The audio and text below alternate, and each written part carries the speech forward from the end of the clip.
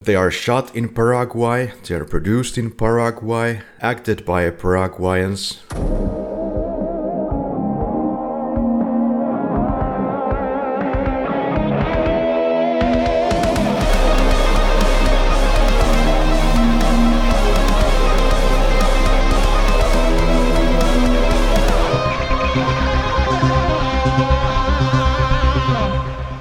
Welcome to the Flick Lab. I'm Karri. My co-host is Henrik. How are you, motherfucker? I'm motherfucker. Pretty well. All motherfucking being considered. This is the motherfucking podcast where one goes around the world in 200 films and never manages to touch on South America. Yeah. We've been there once before and we try to fix the SA or South America quota here little by little if Henrik is willing.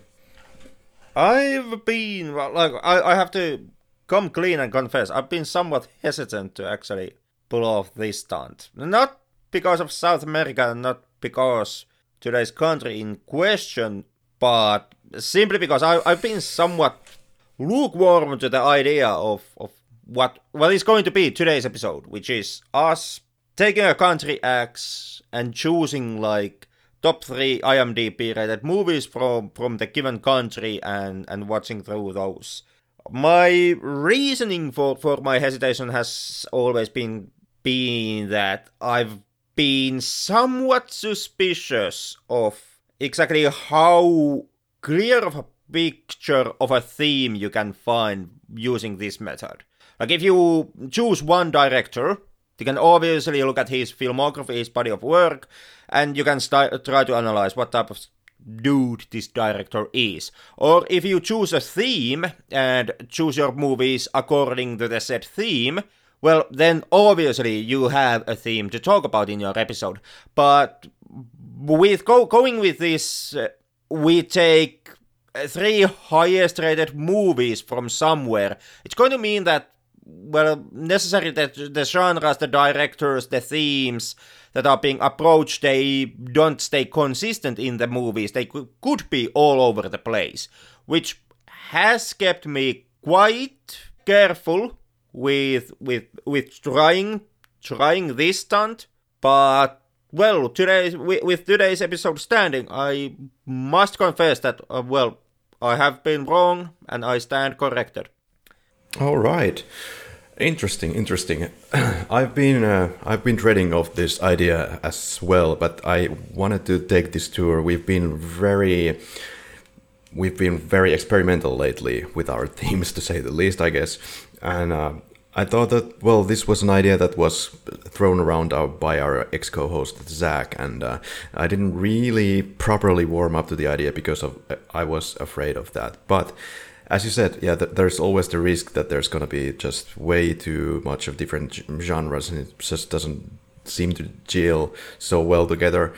On the other hand, this could be a great gateway, the gateway drug, if you will, to the country's movies and how the country presents itself and kind of like an access package. Like, here's your starter package to Paraguay, and maybe via this experiment and experience, then you are more willing to explore more and you understand more. You know, I guess you were reading a little bit of this and that. And Paraguay, to begin with, it's a country that shamefully can't say I knew really nothing about prior to this episode. Yeah, what's your experience with Paraguay? I actually have exactly the same experience. Paraguay is one of the countries that usually us Finns are not that concerned about. We our case usually lies in the typical suspects. Of course, our Nordic country brethren, Russia for obvious reasons, us sharing some borderland with them, and then the usual European countries and America.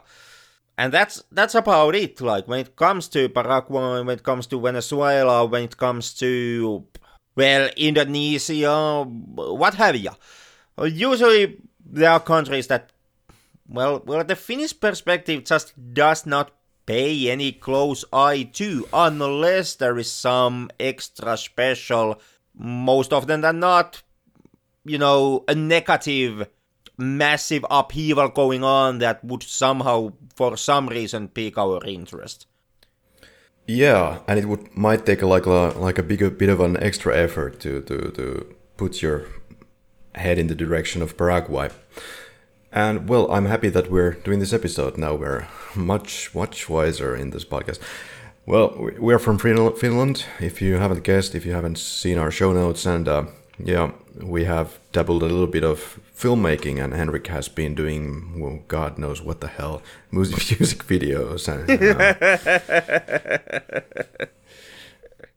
Even I don't know what I have been doing, or what I'm going to do, or what I'm doing at the moment. But I do know that I still have my pants on, so that's something. I've been mainly in some TV productions, but that was already a really long time ago in a galaxy universe far away.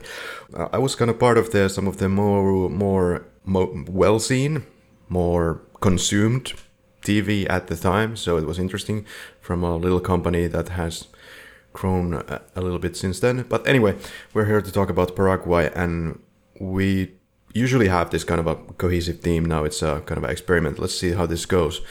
And at the end of the episode, we have this quickies section where we just go point by point, raise some different questions about the movies that we've seen in this episode, and kind of wrap it all up. And then we finally exit the lab for your listening pleasure. Yeah. Any housekeeping, or let's just get to it? Well, let's just get into it.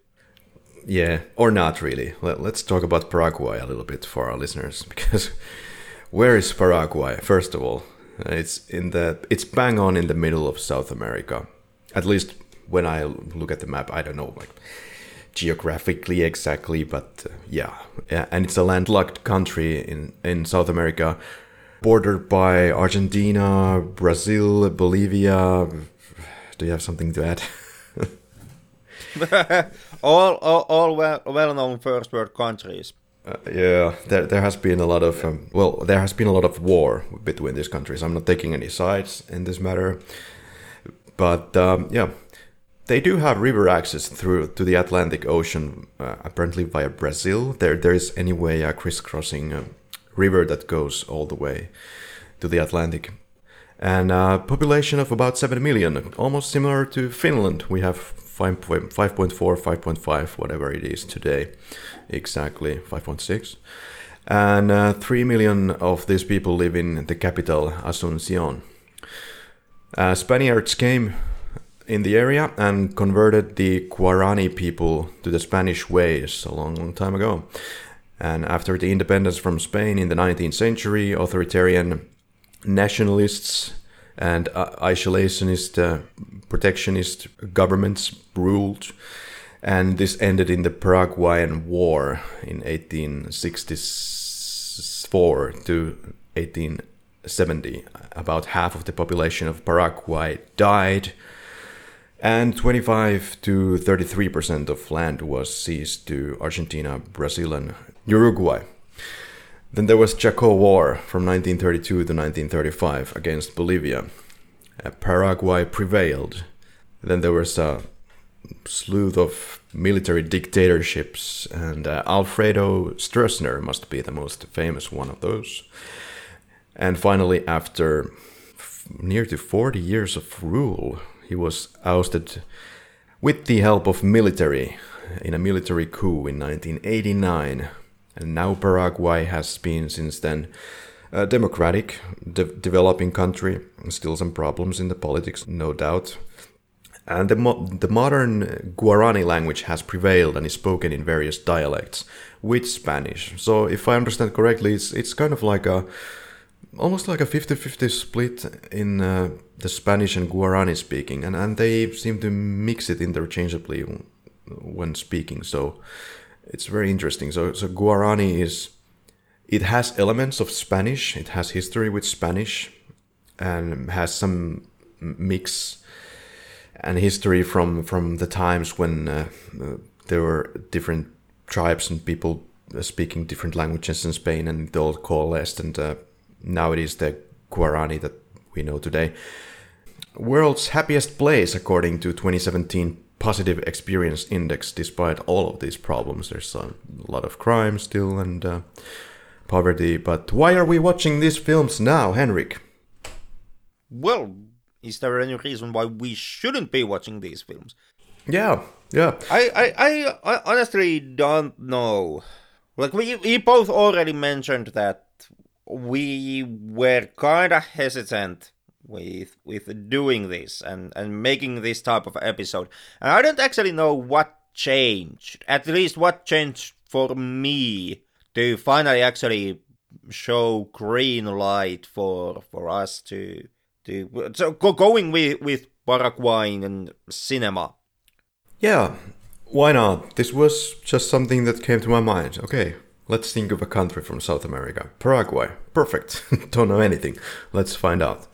The films we'll watch today are selected at go with kind of a as careful and as logical system that I could think of. They are shot in Paraguay. They are produced in Paraguay, at least partly. Acted by Paraguayans, at least mostly. And we had like a kind of a logic in how we selected these films from the IMDb, because obviously if you go to IMDb and you select the 3 best rated movies from there, it will just give you like results of somebody's home movie done in 1974 and with one rating for that particular movie, and then it would be kind of the same story for the rest of the film. So it would be just sorted by the rating, really. So we needed to figure something out. So what I had as a basis was that the film has to have at least 100 ratings on IMDb, and it has to be essentially a Paraguayan movie, not like an American movie that is shot in Paraguay or anything like that. Paraguayan cinema, by the way, it's a very tiny industry. There are some other films that we could have looked at, but according to this method that we have now, we couldn't. We could have looked at the Hamaca Paraguaya, which is a slow art film, the Paraguayan Hammock, which would have been the third film for us to watch today, but we decided we're just gonna go purely by the rating and the 100 vote system. But as it happens today, we have 2 films that are directed by the 2 same guys. So if we would have wanted to have a little bit of more variety, we could have chosen the Paraguayan Hammock instead of the other film. For example, I guess we would have dropped in that case The Gold Seekers. Yeah, and then again, going with that road would have mean that we would have been kind of tweaking the rules of how we choose the movies even more. Like, you already narrowed it down. It has to be. It has to come from the said country. It has to have more than. It has to have over 100 ratings, and those already. And also the fact that, you know, with those tags in place, what is the highest rated movie in IMDb? So we already had like 3 limiting qualifications for the movies that we chose, and had we gone with the Hammock movie instead of Code Seekers, it would have kind of meant that we would have then we would have been tinkering with a 4th variable here, a 4th thing that kind of limits what movies we are going to check out. And I guess at this point 3 is enough limitations for our qualification process for the chosen movies. So I was kind of on the side that we don't need to make it so extra difficult as to also take into a point that no 2 movies can have the same director. Right. Well, before we really get to the mac and cheese here, or what have you, the history, if you prefer mac and cheese to anything else, well, whatever. The history of the cinema in Paraguay, it's tiny, as I told you. But the first films shot in Paraguay were silent charts in the 1900s. Actually, it was done by an Argentinian director, Ernesto Gunche, but Hipólito Carrón, a 10-minute silent film, was the first ever Paraguayan film filmed in 1925, and the first film shot in Paraguay to use sound was 1932 Argentine documentary, but the first feature finally was in Codicia 1955, an Argentina-Paraguay co-production, and there's plenty of Argentine-Paraguayan co-productions. And after, of course, the reign of Alfredo Stroessner, the aforementioned bad person who was leading the country as a dictator for about 40 years, then the cinema started to open up as well, and finally there were some funds and even like a tiniest of interest from the government side and from the public side to make Paraguayan cinema. So they were finally able to make in 1990 the foundation of Fundación Cinemateca del Paraguay, so foundation of cinema, and this allowed for some more tools for funding for these films. And in 2000s, really, I would say that we have seen now the Paraguayan cinema rise, and people have started to take some notice. And the big problem in the country itself is that many people don't seem to go and gravitate towards their own cinema. The markets are dominated, as everywhere, just by the local film industry, in this case Argentine films, and of course the United States. And 2017 there was a bill of audiovisual promotion which allowed the creation of National Film Institute of Paraguay, making things even easier. And let's just jump right into it. How do you want to go about this, Henrik? Do you want to go into the duo directors and their movies first, or? I don't know. I guess we can kind of just go them film by film, starting with with Seven Boxes and Gold Seekers, since those share the director.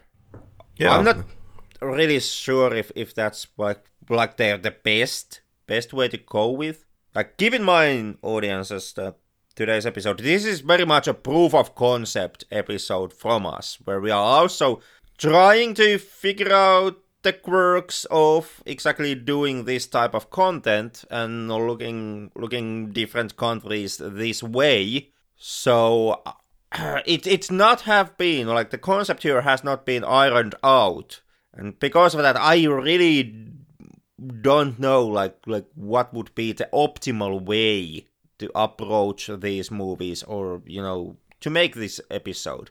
Well, we know that directors of Seven Boxes and Gold Seekers are Juan Carlos Maneglia and Dana Shembori. These are Paraguayan well-known super duo who have directed TV, shorts, and feature films so far. Very, very well known in the country, and Juan Carlos is a Bachelor of Science and Communication, and did a short film for Film Workshop in NYFA, the New York Film Academy. Siete Cajas, or Seven Boxes, it's the highest grossing film in Paraguay still, as I understand, and the Gold Seekers was the Paraguayan entry to the 19th Oscars, or the Academy Awards. Which also is a good reason for us to keep the Gold Seekers on the films to watch list today. Yeah, fair enough, even though you hate the Oscars with all of your might. Even though I do hate the Oscars, but since we are toying with once again a new kind of new concept for the show, I kind of do feel that having a guideline like the fact that one of these films were put forward for reconsideration to contest for the best foreign picture in Oscars, it's kind of it works as a way for us to kind of sort out what we are going to watch. And unfortunately, with Paraguayan Hammock, that wouldn't have been the case. Like, we would have once again lost one more marker that we now were able to use to kind of figure out exactly what are the movies that we are going to talk about. Precisely, an interesting quote from the duo. We always dream of a Paraguayan cinema that identifies with us, continuously to find our identity. End quote. And Yeah, this is very evident in the films. They try to cramp up in a bit of the Paraguayan history and the Paraguayan locale. Not only the fancy places and the beautiful parts, but especially in Seven Boxes case, you kind of see the ugly sides, and they don't really hold it back. Even make kind of fun of it, and highly enjoyable and engaging. I too did take note of that quote. Yeah. And I must say, I have really mixed feelings about the quote. And because of the quote, I also have very mixed feelings about the whole Paraguayan cinema altogether. Because it does hold true, in my opinion, to a point. Like, for me, in Seven Boxes, I see very much, Paraguayan filmmakers trying to build up Paraguayan identity through cinema. But then when I looked at the Code Seekers, I just couldn't help but be thinking about, this smells a lot like America.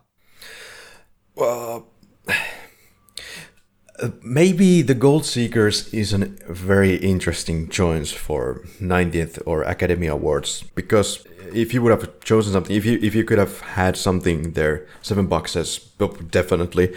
Gold Seekers, maybe more traditional, the entire, something that applies and engages the entire family. A family movie with some adventure and thriller and fun elements. Maybe not like something that you would be able to sell outside of the country outright, but it's a fun film. I'm on the side that, in my opinion, when it comes to these movies, The Code Seekers is the easiest one to sell, like, worldwide. When it comes to international cinema, and when it comes to like cinema as a content, cinema for everyone, I would say Code Seekers is perhaps the easiest one from today's gathering of movies to actually push on that market. When it comes to, or on the other hand, when it comes to kind of having a film that strongly feels independent, when it comes to a movie that like really has the tone that this couldn't be made anywhere else. Well, in that case, in my opinion, The Code Seekers is the weakest movie that we have today. And seeing how the Oscars, well, first of all, Oscars always are a shit tier award, unfortunately, because so much of what happens to, cozy up the Americans this year plays into what gets qualified, and more so into what actually wins the prize. But like the Oscar Academy, they always wanna give you this idea, this image that what they value in international cinema is the individuality. It does not exactly hold true, but that's what they want to tell you. And against that idea, like that not gonna say outright lie, but that image that they want to present to you, against the image, it's kind of weird to put so American-like movie as The Code Seekers up for the competition. Like, I would have believed that Seven Boxes would have had a higher chance of winning the International Movie Oscar than The Code Seekers. Yeah, it definitely has influences. That the Gold Seekers, it's a movie that we have in a sense seen 1,000 times, but it's just a different kind of a rendition that we have here. It's really well made. A lot of love and thought has been put into it, and I think even plot-wise, it might be having a little bit more than some of the similar films, adventure films for the whole family from the United States. But yeah, I mean, if you're looking for some more originality, perhaps, then yeah, definitely Seven Boxes is something to see from Paraguay. Yeah, the thing with The Code Seekers is that when I was watching it, I was constantly thinking that, yeah, this sure smells like national treasure. It basically, I'm not saying that it's copying National Treasure. I know that, my statement is somewhat inflammatory here, but I'm not saying that The Code Seekers is a bad movie. I'm not saying that it did anything wrong, and most definitely I'm not saying that it's a copycat of The National Treasure. But when it comes to tone, when it comes to kinda, if we would have if we would have a concept of the essence of cinema or essence of a movie, this type of an inner quality that a film could have, I would say that when it comes to Code Seekers and National Treasure, they share a hell of a lot of the same essence. Yeah, right. Maybe by looking at the trailers, maybe by looking at the film itself, maybe by looking at some of the cinematography, you might feel that, oh, okay, this is a little unconventional. Okay, I haven't seen that before. Okay, it's just a little wonky cut, to be honest. In the beginning of the film, I was just looking at this one moment where our lead character is riding the bike in the one direction. It's kind of like a full body shot, and then in the next shot we have him in the frame, in the bang on in the middle of the frame, and the motion is towards us. Not that it matters, but it looks a little weird when we cut from like where the character is bang on in the center of the screen, and then we cut on to the next shot that is exactly like that. The character is bang on in the middle of the screen, walking towards us, and usually you don't really see that much.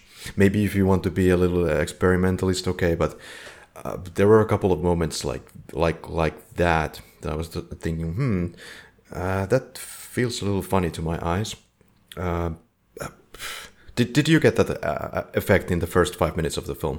I kinda did. It wasn't really strong for me. For me, the moment that kind of marks the five minutes, or the thing that I remember from the first 5 minutes of the movie is the semi-gritty and this is gonna sound terrible, but poor rendition of the typical grave robber scene from Indiana Jones or what have you. Like you have those movies, Indiana Joneses and National Treasures and the likes, you always have the moment when somebody is breaking into the tomb or the dark cave, and they are like lowering themselves with a rope and a winch and what have, and you know this scene, you've seen it. It's traditional in these type of stories, and the Code Seekers does the exact same thing, except in here, instead of a tomb in middle of the darkest jungle, or I don't know, a Byzantine library hidden under the streets of Boston or something like that, but instead of those, what you have a warehouse and a small hole there, and that's kind of like the running image that I had for the first 5 minutes. So even though I did notice the same problems that you notice about the cinematography and how the characters are composed on the image, to me it was not that limiting factor. It didn't ruin the first 5 minutes for me, and it wasn't, I did notice it, but it didn't really rise up into my eyes as something that I would pay a huge attention to. It was kind of a background thing for me. Yeah, though it feels very conscious choice, and I think these are very experienced filmmakers still. So I think that was on purpose. Maybe just try to break the rules a little bit. I think it's just my conditioning as a film watcher that jumped a bit, but never mind, So let's just get on with it. It's not that kind of a big of a deal. What about the production values and the whole story? I felt that it was actually surprisingly well made. It doesn't feel that it's done on such of a low budget. On some places, maybe the lighting, some of the angle choices, I don't know. But there's some really nice cinematography here. Some of those aerial shots some of those frozen in motion shots where looking at it's like a landscape shot and you see a bicycle there or some motorcycle, and a lot of attention has been paid to this, that it feels like it's breathing. I must stress out that I'm not saying, most definitely I'm not saying that the movie is bad. I'm not saying that the movie is poorly made or it looks cheap. But in my opinion, when it comes to the production budget, the limitations, you do see them in Code Seekers more strongly than in our other two movies, Seven Boxes and The Heiresses. And that, in my opinion, the reason why that kind of shows up in your radar, why Code Seekers is the one where the budget is perhaps the most noticeable, is the reason that the genre altogether that they are playing with, the treasure hunter adventure movie genre, we, at least in Europe, at least in Finland, we all have been spoiled by the American mega budget, blockbuster cinema. Yeah. Like, we have seen these stories being told with so much higher budget that than what Code Seekers had to play with, that we automatically kind of like, we subconsciously, we expect to see something there that the Code Seekers really can't offer to you.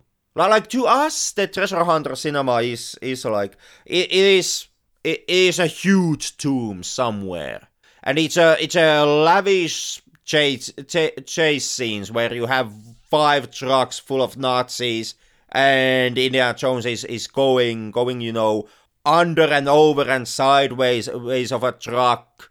We have been trained to expect the cutting edge of CGI. Like, we have, that's kind of what we have been conditioned to. Yeah, and Code Seekers, obviously, it can't have that. And smartly, once again, to point out that it's not a bad film, and it's not really like, I make a huge thing about the budget, but it really is not a deal breaker here. Code Seekers smartly avoids this by toning down its story to a ground level and playing with that, in a way where it does not have to have all the set pieces of an Indiana Jones movie. But unfortunately, because of our conditioning, it also means that we do recognize also that the reality that these choices have partly most been made because of the budgets. Because Code Seekers doesn't have $250 million to spend on the filmmaking. So it can't have all the National Treasure gimmickry playing around, so it tones down its story. All fine and well, but unfortunately, because of all the National Treasure bullshit, we also kind of realize that, this is also a budget reasoning that goes on behind here. Yeah. Maybe The Gold Seeker is the kind of a movie that you shouldn't analyze to death. It's just a really fun movie, I think. It's fun to follow. It's great to, of course, this is the problem with the goddamn extreme subjectivity, and I think it's really highlighted with movies like this, where we have this is kind of a national treasure in a way that, maybe for Paraguayans as well, they're looking at this movie and, oh, this is our little national treasure. We really haven't made any films like this. I totally love that we're doing something like this. And it's not only that we have seen this kind of filmmaking in the US already, but the setting is really important, that it's happening in Paraguay, in their national setting. And I think it gives it that whole much more meaning when you're looking at it. And of course it's super subjective now, even more so, because we are just two doofuses from Finland, and we're looking at this film, maybe our first viewings of any Paraguayan cinema ever. I can't really I don't know, probably. But the thing is, for us it seems a bit special, We haven't seen Paraguayan cinema before. Maybe for Paraguayans, it also feels really special and they hold it close to their heart. It is kind of a national treasure type of film, but it still has that cultural identity, and I think that makes the big difference. It does. And, like, if you are a long-time follower of the podcast, you already know that I'm the type of person who starts with the criticism and then gets into the more appraising stuff in my takes. So let me get into the appraisal territory. Like, when it comes to the Code Seekers and, for example, the National Treasure, like, I gave a lot of shit about, the budget, etc., but the fact still remains. As a movie, Code Seekers has more to say than what National Treasure has. And Code Seekers presents to you much harsher take. It has more themes than what National Treasure has. National Treasure, the only theme that it really had was the celebration of an American exceptionalism. The franchise itself basically is nothing more than a bunch of Americans just flexing their dicks about how great American is and how Abraham Lincoln was a great person, etc., etc., etc., etc., etc. Like, the whole films revolve around just, bunch of American assholes wanted to get the Lincoln's hair locket or proving whose granddaddy was a true patriot or some shit like that. And that's all there is. But in Code Seekers, you actually have a societal theme to be found out.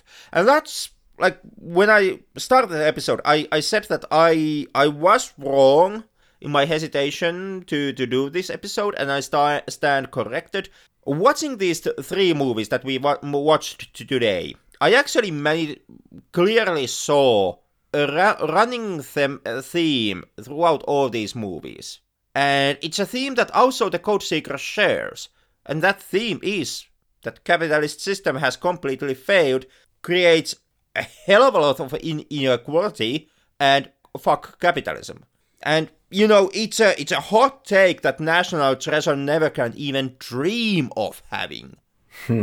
Interesting take. It's really a fun, happy-go-lucky kind of movie. That the events, if you think about them in a way that you would like to approach it from a more realistic perspective, no, you can't find anything that really makes sense in the film. There's many too stupid mistakes that the lead characters do. Starting off with, oh my god, the guy finally gets around the property and then starts hopping around and trying to kind of test the distances in the yard, and immediately he is captured by security cameras and 2, 3, 4, 5 people, and then they tell about the whole plan basically to everybody that they can possibly tell about it. So it's amazing that it didn't go even more wrong, but yeah, it's something that I will not really blame the movie so much. It's just... Yeah. If something, it actually grants the proceedings a level of realism. Because once again, harken back to National Treasure or Indiana Jones. What you have there is part superhuman individuals who, without any type of training, Indiana Jones is a goddamn college professor, remind you, or university professor, but anyways, he's a goddamn educator. And yet the movies frame these individuals as people who can somehow either wiggle out centuries-old death traps with no sweat, or maneuver around modern security camera features, break into highly secured vaults. Basically, what have you? They manage to do feats that they, by any means, they shouldn't have any expertise on how to pull them off, and they just, like, Nicolas Cage shouldn't be able to break into a highly secure bank vault, or manage to do a high-speed car chase. Like, that's obviously something that shouldn't happen. But in National Treasures, they managed to pull it off.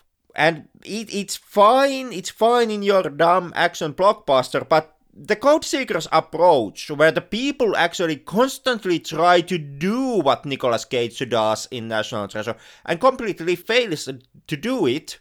Like, our main hero tries to navigate around the security cameras and be super sneaky when he's measuring the steps in the embassy's land. But of course he's gonna fail it. He's a, bicycle paper boy. He's not a professional braking expert.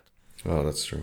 So I kind of did appreciate the fact that our heroes make so many, yes, arguably really stupid and illogical mistakes.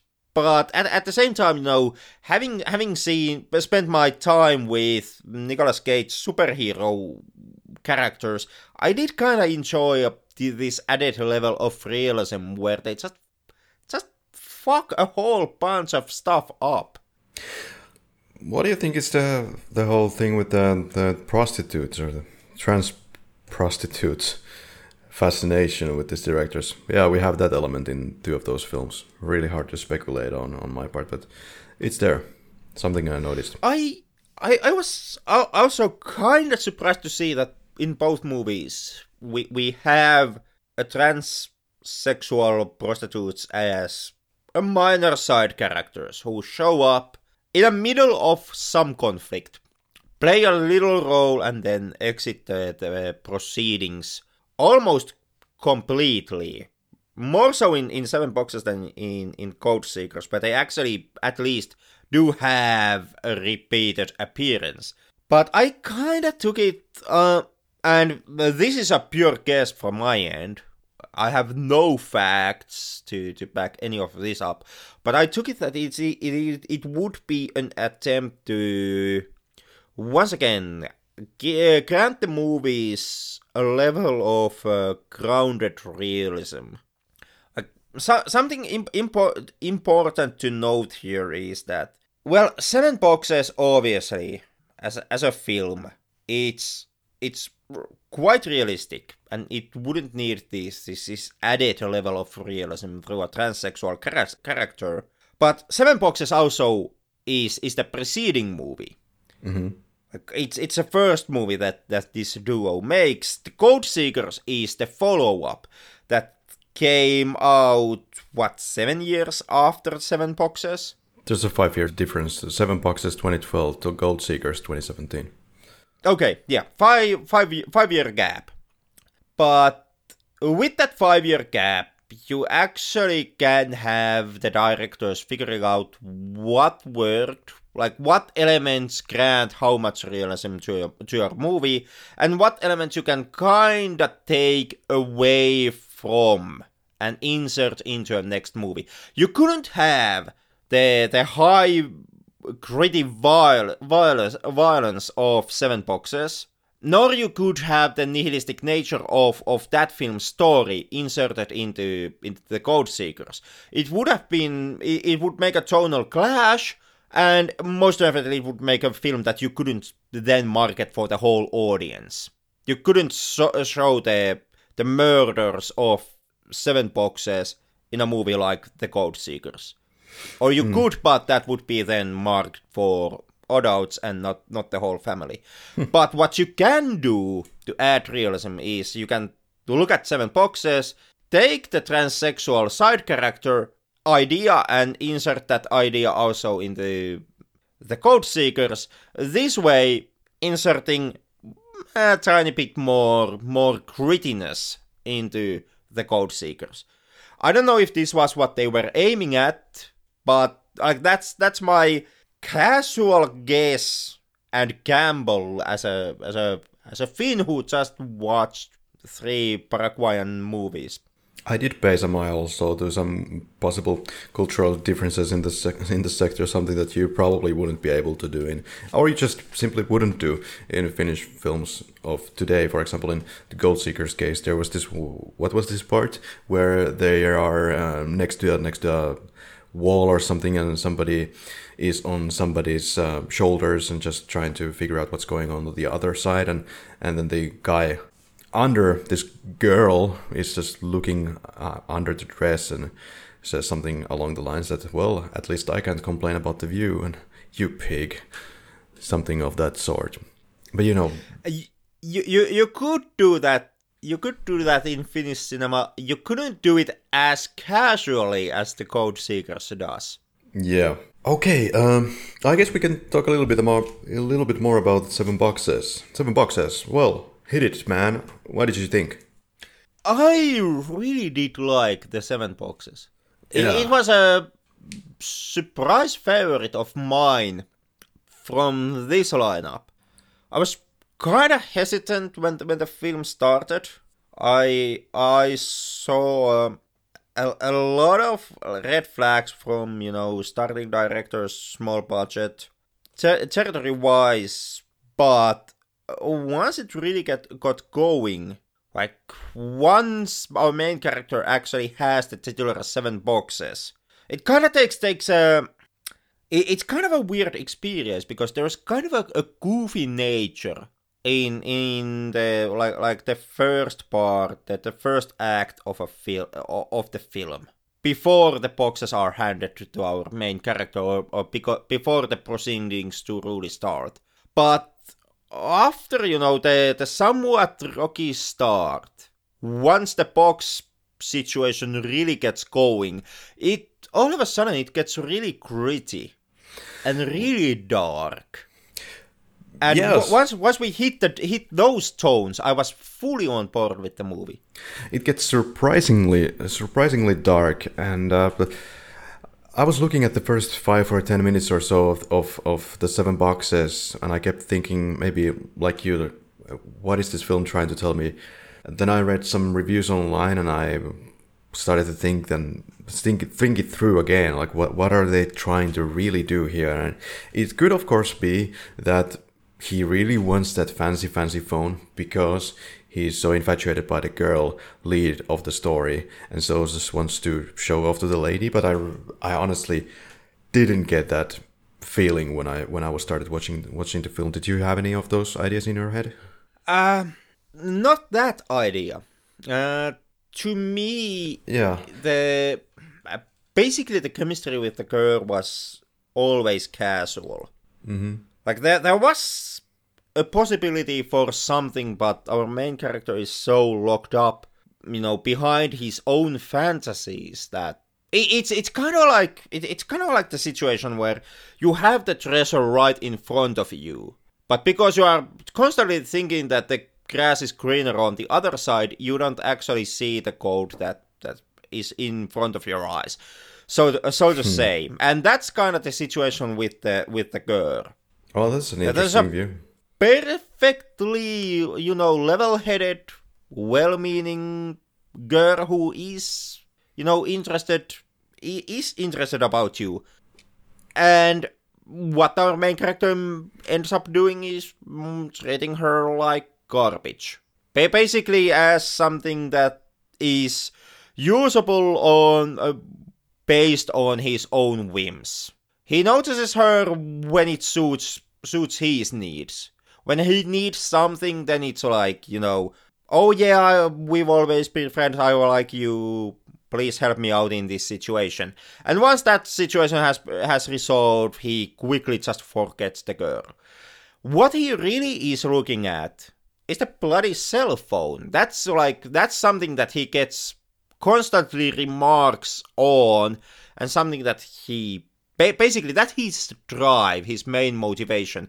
And my take on the cell phone was that the cell phone is, for a main character, is a desperate attempt to escape the notion of his own poverty. Like, he comes from obviously, from poor surroundings, does not live the life of luxury. What he has is extremely low-paying manual labor job. He drives a cart and carries other people's groceries. The markets for that type of labor are extremely poor, as we see. There barely is any customers, and he has to fight tooth and nail for to have one customer. Most people just don't want to pay his services. So he's not making much money. And then he's being presented the possibility to buy the cell phone, which in his budget costs like an obscene fortune. It's 600,000 Paraguayan currency, and this is a character who I guess makes a couple of tenors, 100 local at max per day. So the cell phone is completely out of his reach. So from that perspective, the cell phone can actually, for our main character, the cell phone can serve as a certain type of a totem. Something that if he manages to get it, he could then tell to himself that he's not as poor as he is, because at least he has some rich people shit at his disposal. Yeah. Yeah, by the way, the Paraguayan currency is called guarani. Yeah, that was it. Yeah. They do mention the currency's name, the film, couple of times, but I just did not pay enough attention to take it up. Yeah. Yeah, it's one of the least valued currencies in South America, and seems to be a kind of still a lack of tourists in the area, and the money is extremely devalued. I felt that the whole beginning of the 5-10 minutes was really needed, though. It well establishes the characters that we're going to be dealing with and their relationship to each other, which is rocky to say the least from the very beginning.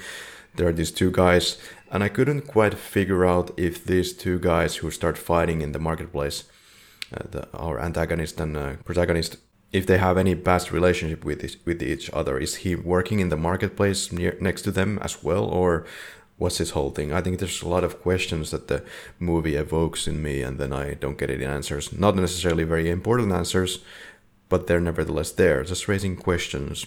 And we established the inherent need of this guy to get the medication for his kid. So that's his motivation, the signaling for him, and that he has to do something or pay with basically his kid's life. And then the other guy, like you said, we definitely prime it so that our lead character has this tiny moment. You definitely see it. There's this tiny moment where he's just figuring out the calculation in his head that, okay, 600,000 for a fucking phone. And I'm so fucking done with this shit. I want to rise above this. I want this highly paid gig. I want that phone. I want to move away from poverty. Maybe get the girl at the end as well. It wasn't. I wasn't seeing it in the same way as you were. Maybe that the girl was necessarily really mistreated by the guy during the movie. I understood that the main character is dealing with a really important mission. He can't fuck it up. He's laser focused on that. Of course, during that time, the girl has some pretty good ideas, but the way that she kind of carries herself throughout most of this movie is that she is just completely unfocused and doesn't know what the hell is going on, and doesn't seem to be even frankly worth of his time to tell what the hell is going on. On the other hand, I saw that aspect as a failing of our main character, whose name is Victor. I guess we have to name the characters just in case that, Yeah, Victor. that they start to revolve more and more in today's discussion. But yeah, I saw that more as a failing of Victor here, because when it comes to his job, really is not that important. In fact, him keeping with or sticking with his job actually makes him an incredible asshole. It does not start out that way necessarily. Like, you can lend some acceptance for Victor's actions early on in the movie. Like back in the moment when he's first handed the boxes. He does not yet know what the boxes entail. He's only been, shown more money than perhaps he has ever seen in his life, and the people talk about merchandise. The obvious alarm bell that goes inside your head obviously is drugs. Most likely that's also what Victor thinks. or at least he should think that, they are hiring him up to work as a drug smuggler. Well, that already is bad on itself. Obviously, you shouldn't smuggle drugs. You should report to the authorities. Drugs being illegal and shit. But fine. Let's grant Victor his drug mule moment. He really needs the cell phone. So, smuggle some drugs. But later in the film, goddamn, Victor figures out that it's not drugs, it's actually a human body parts because somebody is covering up a goddamn murder. Yeah, where they hacked up the body in order to get rid of the evidence. Like, at that moment, after that moment, your job is not important. A murder has happened. You should tell to the cops. That's what any decent person would do. He would report to the authorities, oh, hey, wait a minute, a murder has happened and here's all the body parts. Please solve this case, somebody has died. And Victor just decides that, fuck it, still need the phone. And finally at that was like just a tad bit too much. I was kind of willing to be like yeah, drug smuggler Victor, perhaps an anti-hero, slight good guy, but I'm covering up a murder. Victor is like, dude, you are an asshole. Well, his situation is super complicated, isn't it? He has already come across some cops who wanted to open the boxes and then just barely was able to convince them to go fuck off. And then later, after he realizes that they are actually human body parts, would he now go to the to the corrupt police that, hey, here's my body parts, what should we do? I don't know. I'm fully innocent, right? Well, that's what you should do. Still, even with the previous mistake of misdirecting the cops when they were trying to open the boxes. Because the thing still remains. Someone has been killed and the killers are trying to get away with it by hacking up the corpse and, hiding the body parts. Victor himself can't solve the murder and can't bring any peace to the loved ones and relatives of, the unfortunate victim. The only one who can actually do that is the bloody police. I think it's just maybe just in the sake of, the loved ones of the victim. Yeah, he should have reported it to the cops and, get a proper investigation going. I think it's partly played for the laughs that, there's this guy who's just probably taking, whatever the goods are, food items, cell phones, whatever the case, around this little town. But now he has human body parts. Doesn't matter what the product is. I shouldn't know anyway. I'm just gonna move along. I'm gonna finish my mission like a good man that I am from the favela type of neighborhoods. And I'm just gonna finish the mission no matter what. I'm a faithful employee and fuck you for calling me. I'm gonna finish this job. But other than that, what the hell is in the boxes actually? And what 7 boxes? Or 14 boxes? Or what? What's actually... Tell to my dumbass what is happening with the boxes. They already lose the boxes. Then they find boxes again because the girl has stuck some boxes into another place. Apparently this has to be absolutely different boxes because they already left the aforementioned boxes to the alleyway. So in one boxes, according to this tomato guy, I call him Mr. Tomato. The Mr. Tomato says that he thought that the tomatoes were supposed to be the lady. Am I having that right? Yeah, Mr. Tomato thinks that the tomatoes are the body parts. So he slices the body into small body parts and puts them into 7 boxes. And in the meanwhile, his boss, manager, let's call him Mr. Teeth. Mr. Teeth was meaning with the tomatoes that it's gonna be some cash that's gonna be delivered. And the lettuce was supposed to be the lady, but they didn't use the code word lettuce in that case. So, what's with the boxes? With the boxes, what you have basically is what you have is 7 boxes and all the other boxes are empty. The 7 boxes contain the hacked up body parts of of the kidnapped lady. Like, to those who haven't seen the movie and wanna be on track exactly what the hell is going on with the plot, well, spoilers. Too late, way too late in this case. But the movie revolves around a bit like Fargo kind of situation. You have a business owner whose name was something I can't actually remember. Was it Farad or whoever it was? Is the business owner that is being shown to you like during the last 10 minutes of the movie. Yeah. Anyways, that guy has a wife who has a rich father. And the guy has gotten to himself a great idea.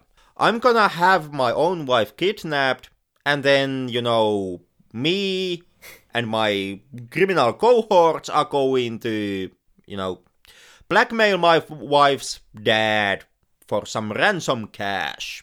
And the whole idea was that, they just keep the kidnapped lady locked up in one room for X number of days until the ransom comes through, and then they just quietly release her. And nobody is the wiser, They stay married, and now all of a sudden they do, all the assholes have a whole bunch of money. Unfortunately, the kidnapped lady kind of panics it, tries to break out, accidentally cuts his wrist on broken glass, and bleeds to death.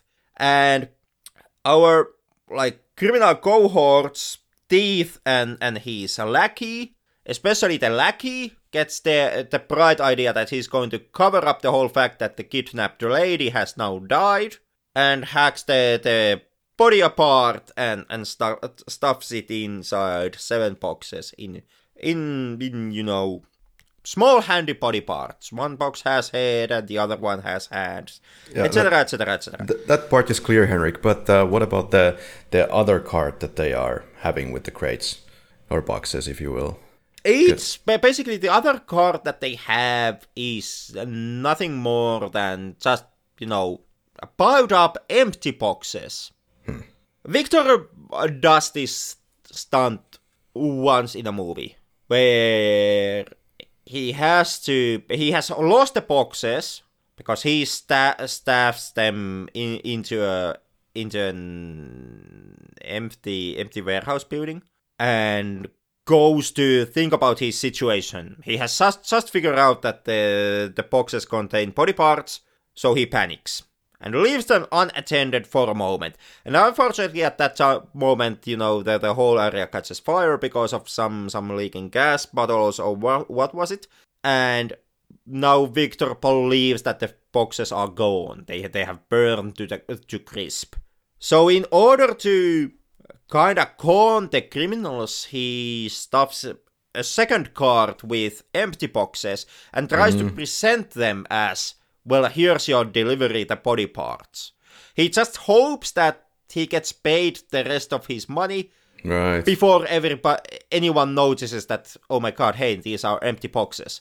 Okay. And then, after that goes sideways, he then learns that Liz, the young woman who at times accompanies Victor in his mission, actually has followed Victor to the empty warehouse, and before the fire starts, she has actually taken the boxes and, brought them into a safe place.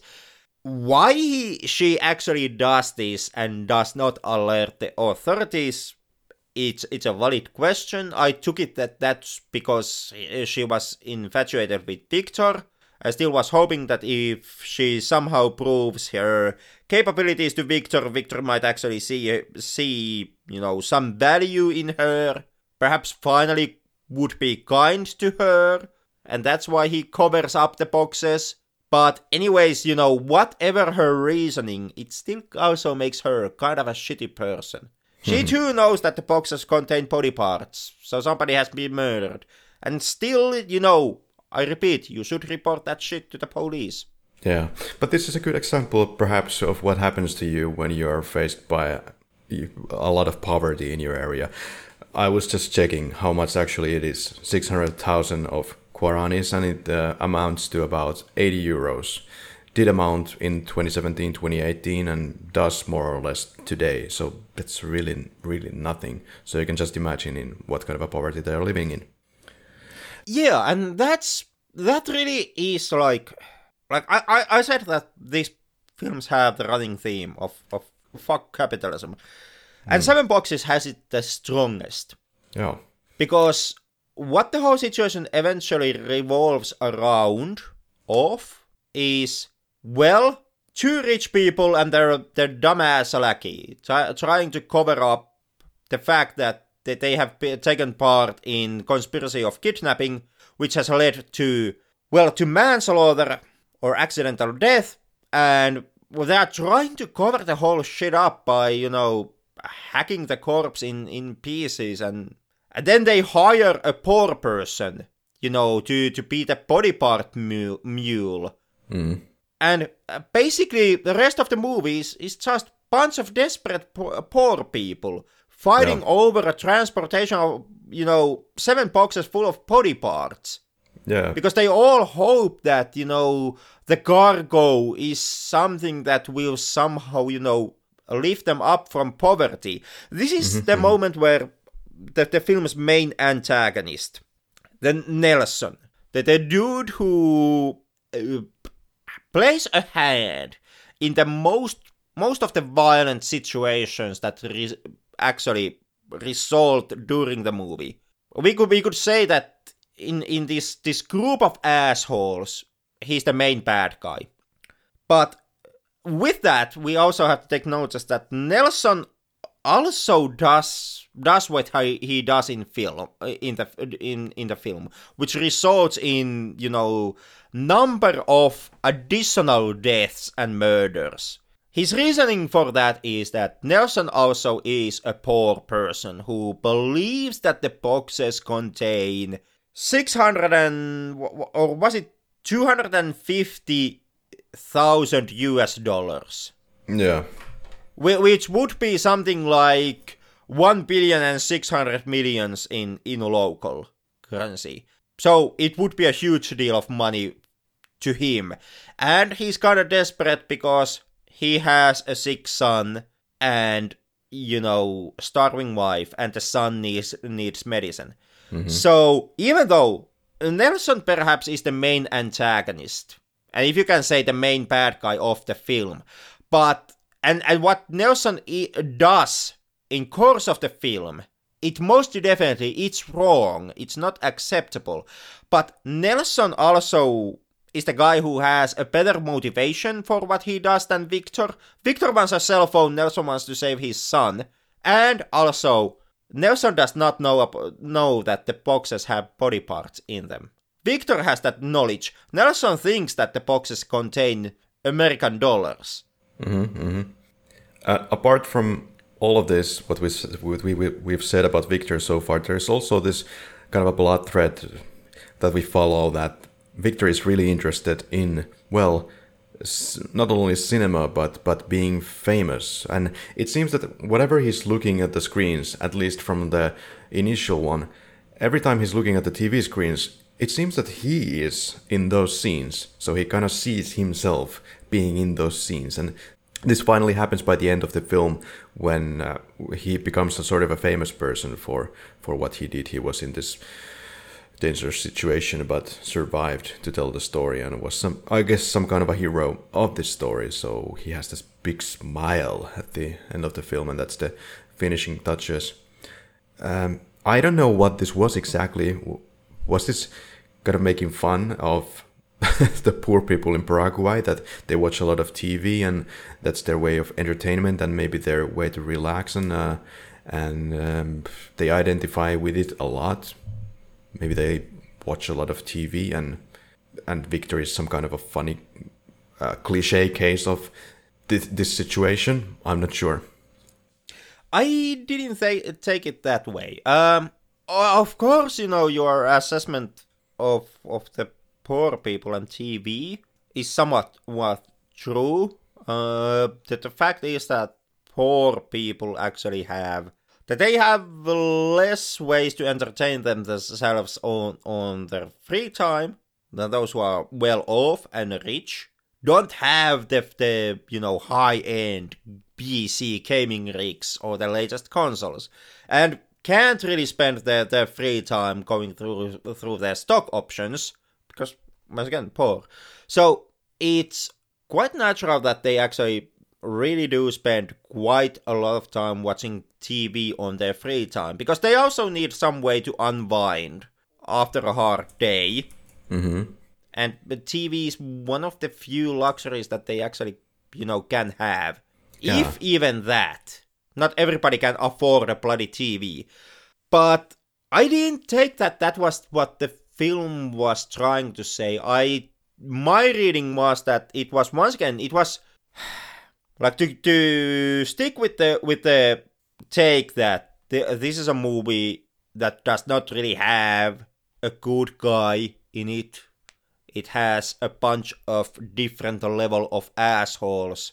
And this would kind of be highlighting also the fact, because part of Victor's asshole nature would be that he really just wants to be famous. Mm-hmm. No matter how, by any means necessary.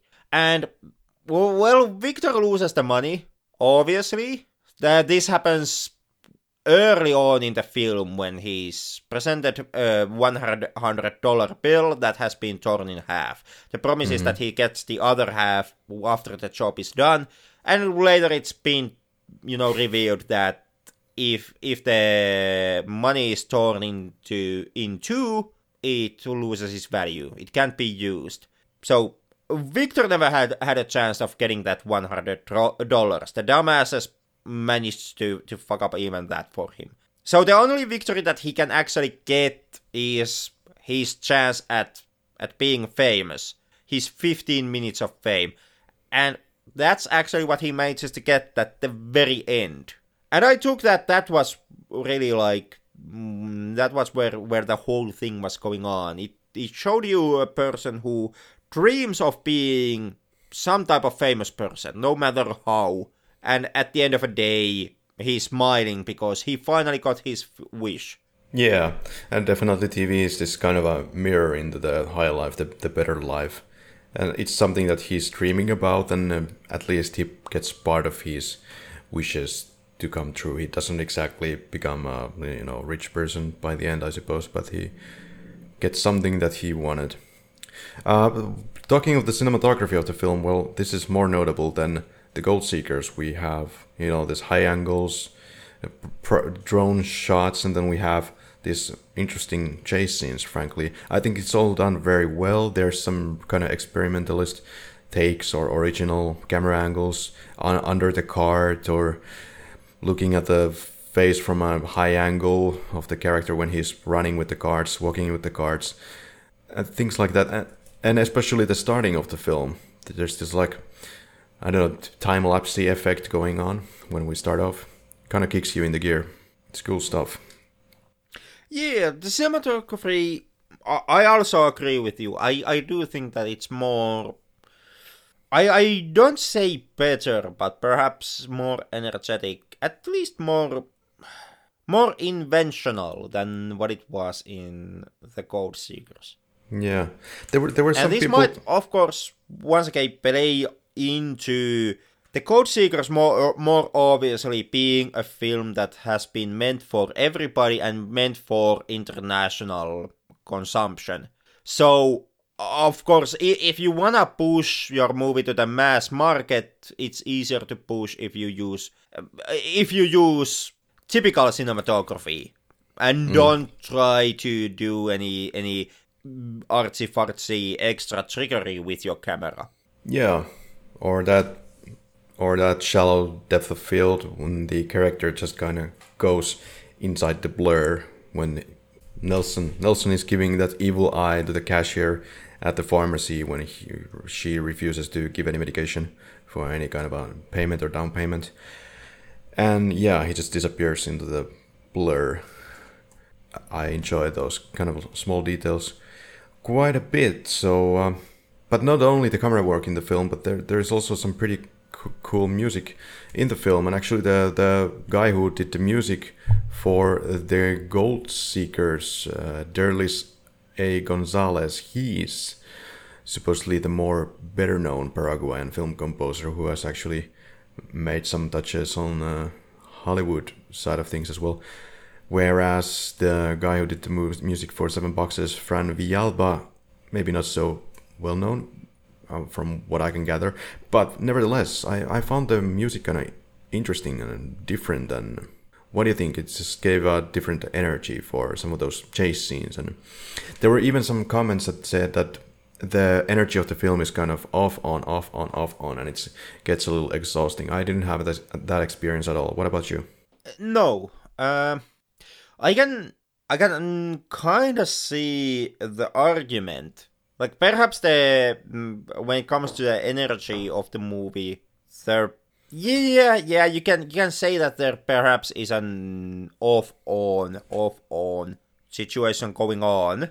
The movie resolves very much in the way where you are shown a scene of a highly exciting chase scene or something of the sort, and then the next scene is much more quieter, much more slower, Yeah. and you have you have situations where the from one chase scene you then transition into the moment when Victor's sister goes up the stairs to the room where the girl was being held hostage, and sees the crime scene. And that's also a very long scene. It's a very slow scene. It really takes its time. It builds its mood slowly, gradually. And in that way, yeah, certainly you can have off on situation when it comes to the tension of the movie.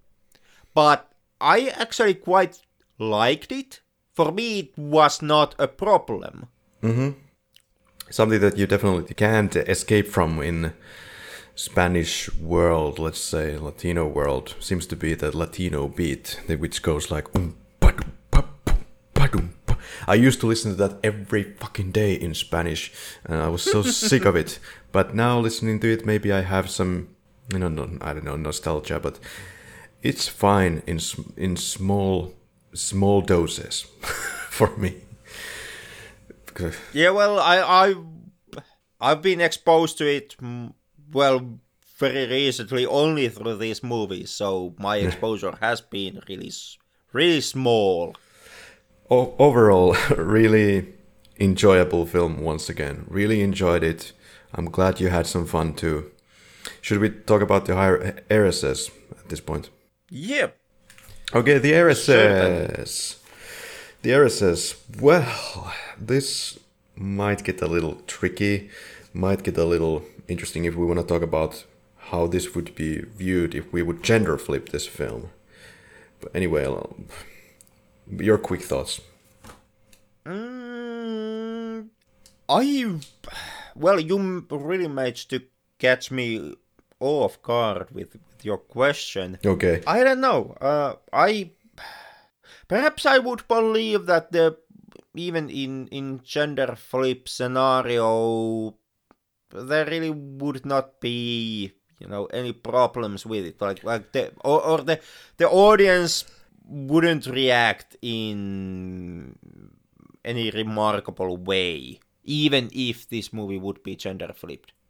Okay, I will say that technically, story-wise, I think it's a really engaging film for what it is. It's a really slow film, but then again, it's not dropping your attention. I would say that it's really meticulously planned, really interesting cinema.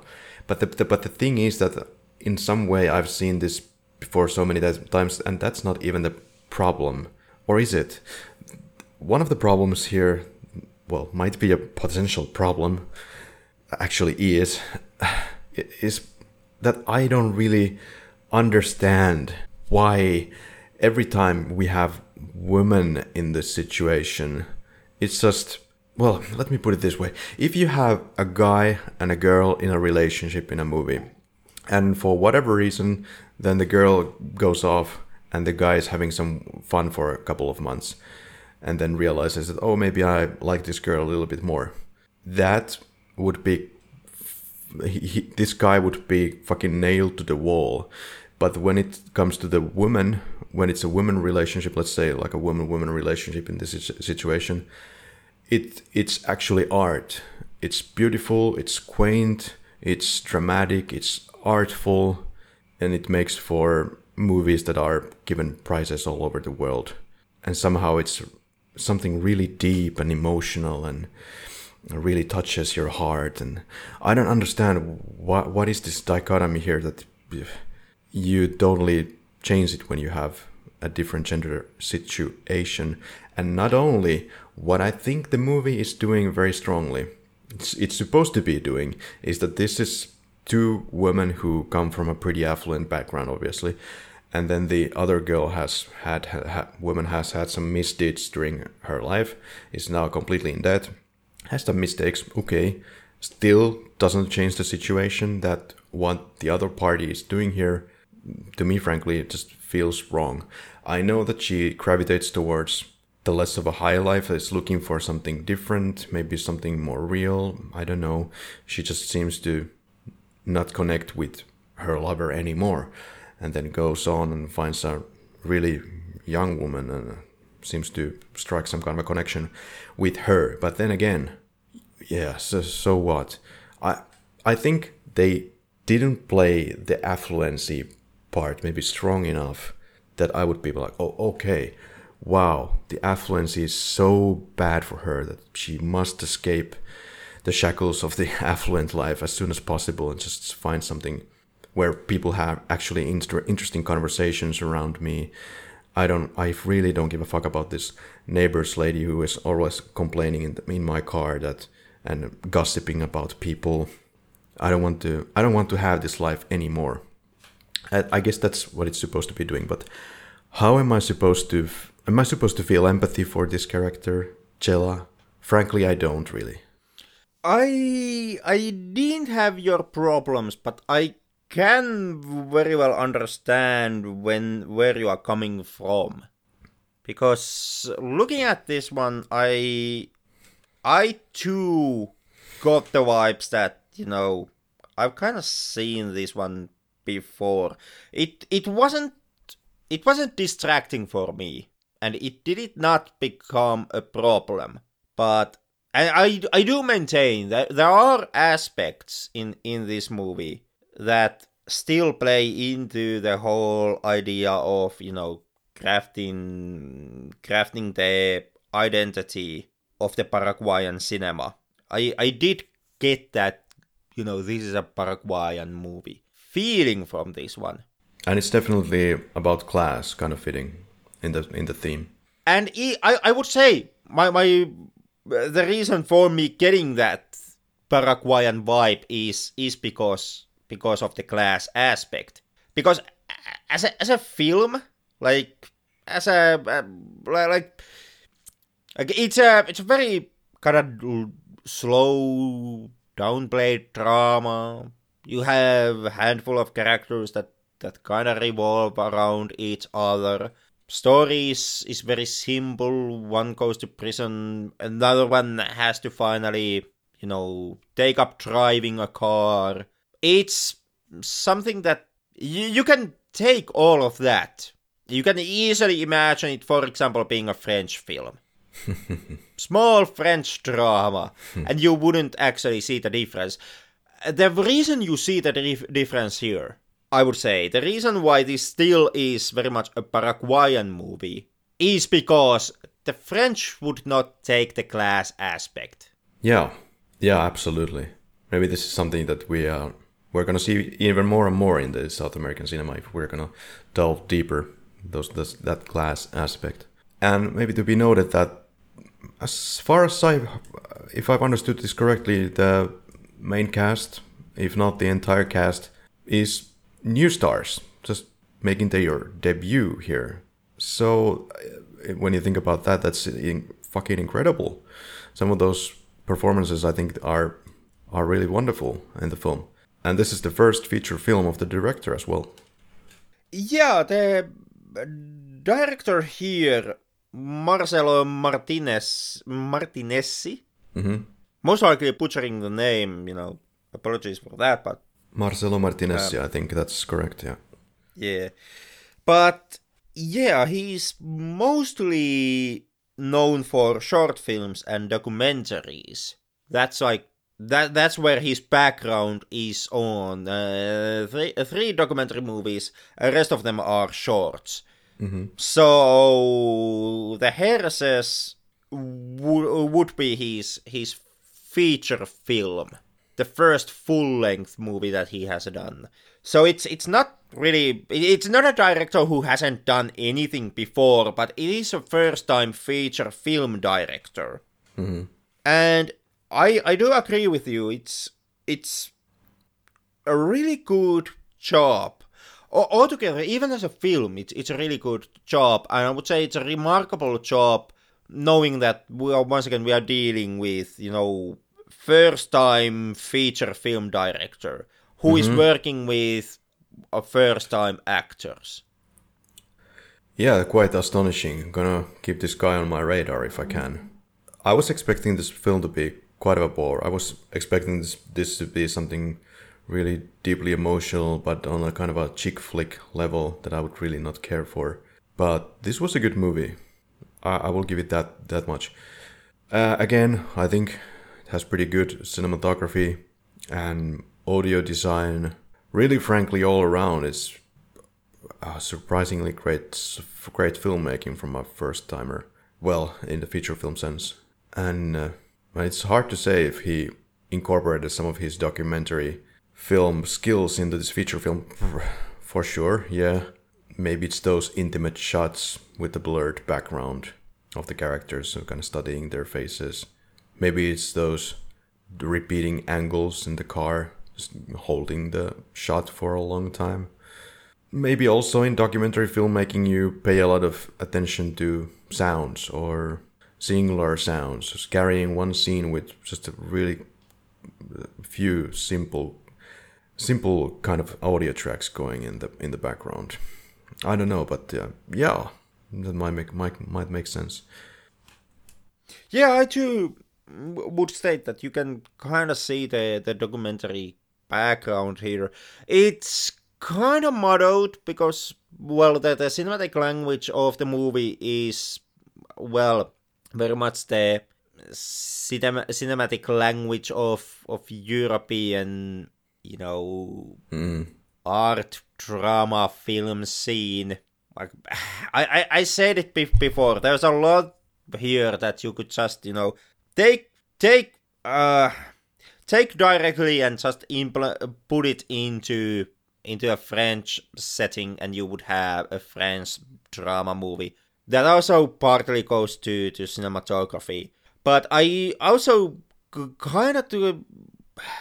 I do claim that you can see the documentary background of the director in kind of the way how, especially inside the car, the camera stays very close to the characters.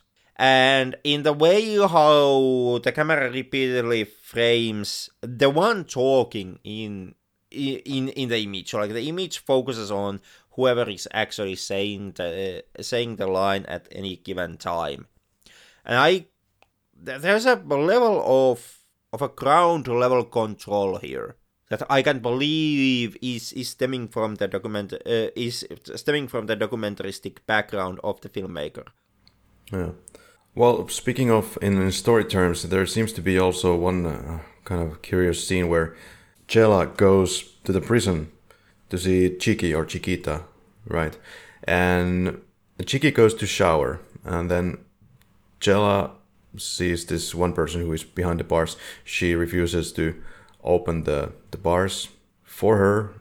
So this seems to be suggesting that maybe there was a relationship going on between these two inmates. But why is she so adamant to get in so badly at this moment? I'm not sure what was supposed to be the message here, but seems to be that there has been some relationships going on behind their backs all the time. Yeah, I didn't get this image from the film itself, But I read it online that what's supposed to go on, between the chemistry of these characters would be that while Chiquita is in jail, Chela starts to fear that Chiquita is making new romantic ties with other inmates inside the prison. And like I said, I did not personally get that feeling or picture when I watched the movie, but this is what the wise voices of the internet knew to tell me, that this is something. This is supposed to be one of those below surface tensions that start to develop between Chela and Chiquita. So perhaps the shower scene, altogether the scenes between Chela and Chiquita inside the prison premises, I'm guessing that that's what they were driving at. Like they were trying to show you Chela's growing suspicions and worry that Chiquita is paying a bit too close of an eye to some of her fellow inmates in sexual and romantic sense. Perhaps. Well, sharing of cigarettes can hardly be anything romantic or sexual, but there's a couple of these scenes I don't know. There's a whole tradition of American movies from 30s and 40s where sharing a cigarette was, well, it was the first spark of a blossoming romance, and it was a highly sensual affair.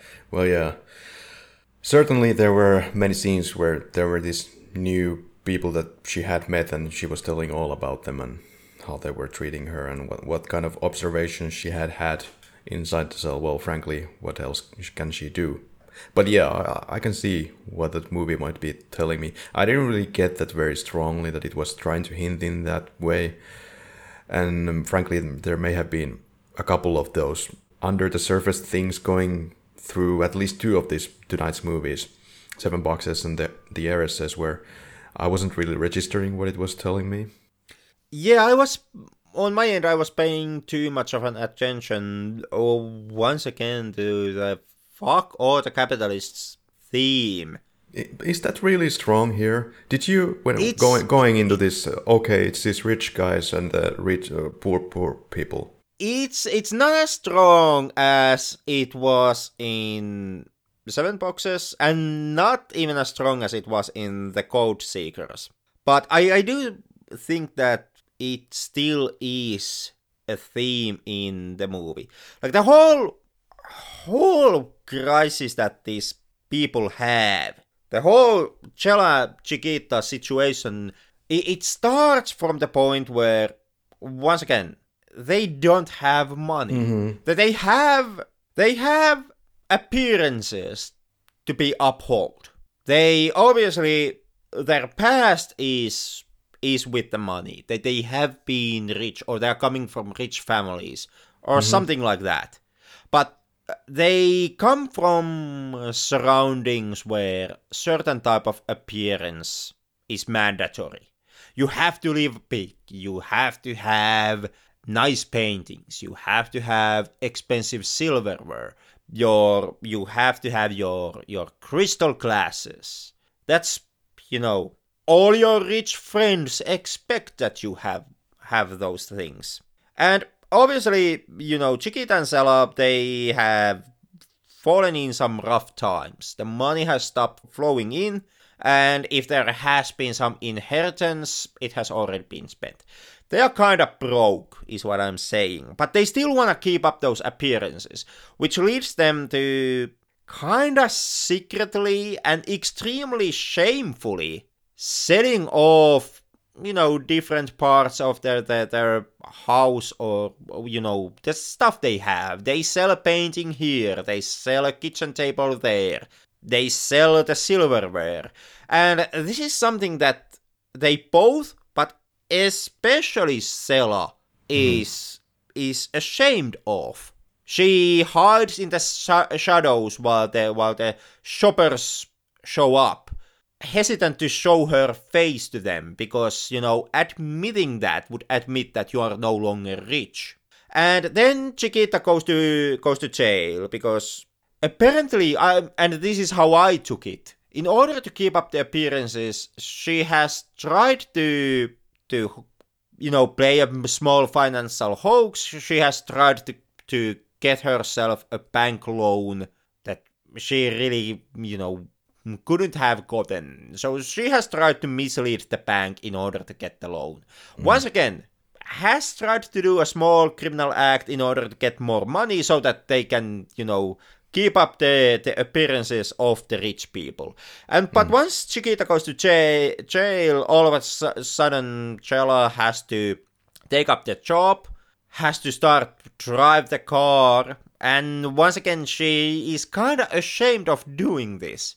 She kind of gets into it more and more as the film goes on, but her initial reaction to being this kind of what essentially is a glorified cab driver is something like she's not really happy about it. Once again, she's ashamed. When her first clients, then the neighbor's lady, is offering her some money for the gas expenses, she's kind of refusing to take them. It's not because she wouldn't need them. Once again, this is a lady who is selling her own silverware because she is broke, but now she's refusing to take some cash. Because once again, that would make her a taxi driver. And that's a poor people's shit. Yeah. But as she gets more into the whole taxi driver thing, as her financial situation kind of gets a little bit better, at least good enough that they can still keep the household help. They are broke, but they need a goddamn maid for because simply for the reason that, they are rich and rich people can't live without their maids. So, you have to have that running expense, I guess. But she gets financially secure enough to keep the maid. And as a result, what does she do? She completely starts to now, mistreat Chiquita. Does not show up to the meetings. If she does, she's kind of anxious to get the fuck out. Chiquita is in prison where amidst with all the other poor people. And at the very end of the movie, she no longer even, remembers what is the visitation day. Completely forgets even that. Her friend / lover for 30 years is in prison and you forget the goddamn visitation date. Yeah. Sure. And then once Chiquita gets out of the prison, well, at this point, Chela has already kind of found the idea that she has her own freedom and her own new set of, social circles. So it's not so she does not warmly welcome Chiquita back. Instead, what she does is she apparently steals Chiquita's car and just drives it off to somewhere. End credits. Yeah. Very interesting. What of a kind of a crush for the character that she was waiting on to Angie to come back, but then it's actually just Chiquita, and you can just see the kind of a pain and confusion and letdown in her eyes. Kind of a nice moment. She also builds a kind of very nice relationship with the maid, Patty. There is one scene in particular which was nice and kind of channels to you that Chela is starting to become more and more perhaps understanding towards the poor people. That's a really bad way to say it, but they kind of level there. They see these two women who are there to possibly buy the silverware or some other stuff. There are many moments where in the story there are people who are coming to the house and they are maybe potentially buyers for something, but then every time Chela or the maid has to say that, no, that is not for sale, no, that is not for sale, no, that is not for sale. So they still want to keep up the appearances, like you said, but they want to cling on to something that has sentimental value or just will enable them to keep up the appearances. And in this one scene, they are just looking, the maid and the Chela are just looking at each other when the woman who are there to buy things, they ask some kind of silly questions about the whole process, what they can have and what they can have. I can't remember exactly, but yeah, great moments like that, connection between the characters, wonderful characters throughout all of these three films, by the way. And yeah, what else to say about the heiresses? I don't really know if there is that much ground to cover anymore with the film. I've ranted about capitalism for 9 years once again, also for this segment, and we have praised the actors, the direction, and the camera work. But what do you think when a woman betrays? Let's put it in simple terms. If a woman betrays in a movie, is it? This is a bad word. Maybe I just made it up. But is it empathizable? Should you empathize? Should you consider all the options? Maybe there is some good reason, a moral reason for doing that. Do you think there's something like this in this movie? Is it acceptable what she did? They did, perhaps. Kind of a lot to unpack there, but let's try. That's a complicated question. There's a lot of questions that are asked at the same time. When it comes to cheating altogether, we as a society, we see it very black and white situation. The cheater obviously is at wrong, and the one being cheated upon is the helpless victim. I personally don't believe that any situation of cheating is that simple and that black and white. There's a lot personal and psychological things that goes into the act of cheating. And emotional misunderstandings. Yeah, that too. It does not necessarily make the act of cheating right, not necessarily acceptable, not necessarily even forgivable. But I do say that the one doing the cheating in relationship, he or she is not automatically some type of a great Satan, like we usually want to perceive them as, if that makes any sense. Like there are nuances. There are many sides to the act. Is it? Does this film kinda downplay the fact? Does it want you to emphasize with, well, what essentially is Chela, if not actually doing the act, at least partly fantasizing about cheating? Yeah, it does. Chela never does anything physical, and I'm on the camp that if you don't do the act, you can have the casual thought. Like, mind does what it does, you can't really control it. Heart says what it says. You can't have an absolute control over them. You can have control over your actions, but not necessarily an occasional idea. Yeah, you can still realize what those thoughts are. And maybe you have to realize where to pull the brakes, even emotionally. Yeah, and I got the feeling that Chela kinda pulls the brakes here. Well, yeah. Well, Chela could kind of cheat herself into thinking that this is still kind of okay. This is just a girl that I met that I kind of like. I like her as a friend. It's not, of course, true at all, really. But she realizes that it's going too far. Yeah. Then again, does cinema altogether kind of have this idea that if it's a woman doing the cheating, be it, homosexual or heterosexual relationship, are movies in general portraying the cheating woman in a softer light than a cheating male? In my opinion, yeah. Yeah. Usually, especially dramas, if you have the situation where a woman character is doing the cheating, it's usually it's being shown very sympathetically, like you're showing the reasoning behind the act. Yeah.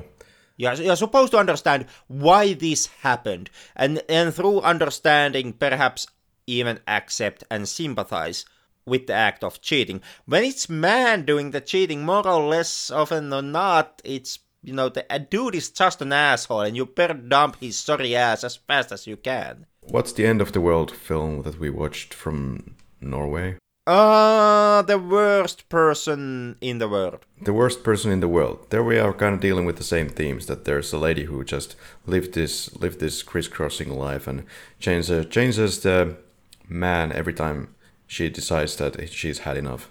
Yeah. And I'm not fully on board with that trend. Like, I'm not really championing the idea that if of course you can have a movie that shows the act of cheating and ask for sympathy towards the cheater. That is okay, but I do kind of feel that the current trend where every single time if woman cheats on a relationship in a movie, it's always somehow sympathetic and acceptable behavior. I kind of do think that's a harmful trend, or at least it's a trend that I'm kind of tired of seeing. At the same time, I kind of understand why that is happening. Like, I see it as a result, as a counter-action to the way how male characters have acted in movies for, couple of decades now. Like, we have the long tradition of James Bond's, of Indiana Jones's, you name it. Male characters who constantly, has casual sex all over the place. No matter are they in relationship or are they not in relationship or what the hell their status is. Indiana Jones slept with what? A 15-year-old student. in the background story of Raiders of the Lost Ark. Right. And that was supposed to be okay. But that has been kind of the trend with male characters for a really long time in cinema. So I kind of see the current trend of female cheaters being okay just as a counter-reaction to this. I don't really accept it. I do think that we should kind of move on. We should move past that trend and just kind of admit that cheating, even though sometimes understandable, and even though at times, fine, make a movie that asks sympathy for the act, but it shouldn't be okayed so wildly as it currently is. Yeah, this is especially with this dichotomy of cheaters in cinema. But I can kind of understand why we are in this situation. Yeah, it's a multi-layered question, and there's also, for example, a level that usually when a female, quote-unquote, cheats or leaves a relationship, secretly, perhaps, is because the male character of the relationship is a complete asshole. But not always, but in many cases, the male character is some kind of a huge monster who has done something horribly wrong, is beating up women or whatever the case. Totally fair depiction of men, mind you, but I'm just saying that there's been that kind of a depiction where it's understandable, and then there is this other depiction where it seems to be a leveled relationship. They seem to be liking each other, but then the woman just decides, okay, no more, because I have this really complicated drama in my head. Yeah, and a good example of this, and where this one is going, would be, I don't know if you've seen, like Hollywood had this female actress, Meg Ryan, who made whole bunch of romantic comedies during her heyday. And whole bunch of those romantic comedies actually had the plot line where Meg Ryan is already in a relationship, starts to think about, starting a new relationship with another guy, meaning that she has to break up her current relationship, obviously. And, then you have the breakup scene. And typically in Meg Ryan movies, that breakup is shown as being extremely healthy and actually what both sides really wanted. The dude is kicked out of the door and he just goes with a merry smile on his face, gets in the cab and just drives off the movie completely. That was like Meg Ryan, a relationship breakup template that got repeated in goddamn so many Meg Ryan romantic comedies. So that's also like you talked about the way when the when the woman walks out of the level-headed relationship. So there you have, that trope being played out to a point of a cliche simply in the career of one female actor. Like this, if you would have a subgenre of Meg Ryan movies, you would have that template playing on constantly. When woman breaks up the relationship, when she's the one who decides that, yeah, we have run our course, then the act is healthy, and, it's what them dude also wanted, obviously. He just didn't know it yet. Absolutely, Henrik. And would it be the quickies? Yeah.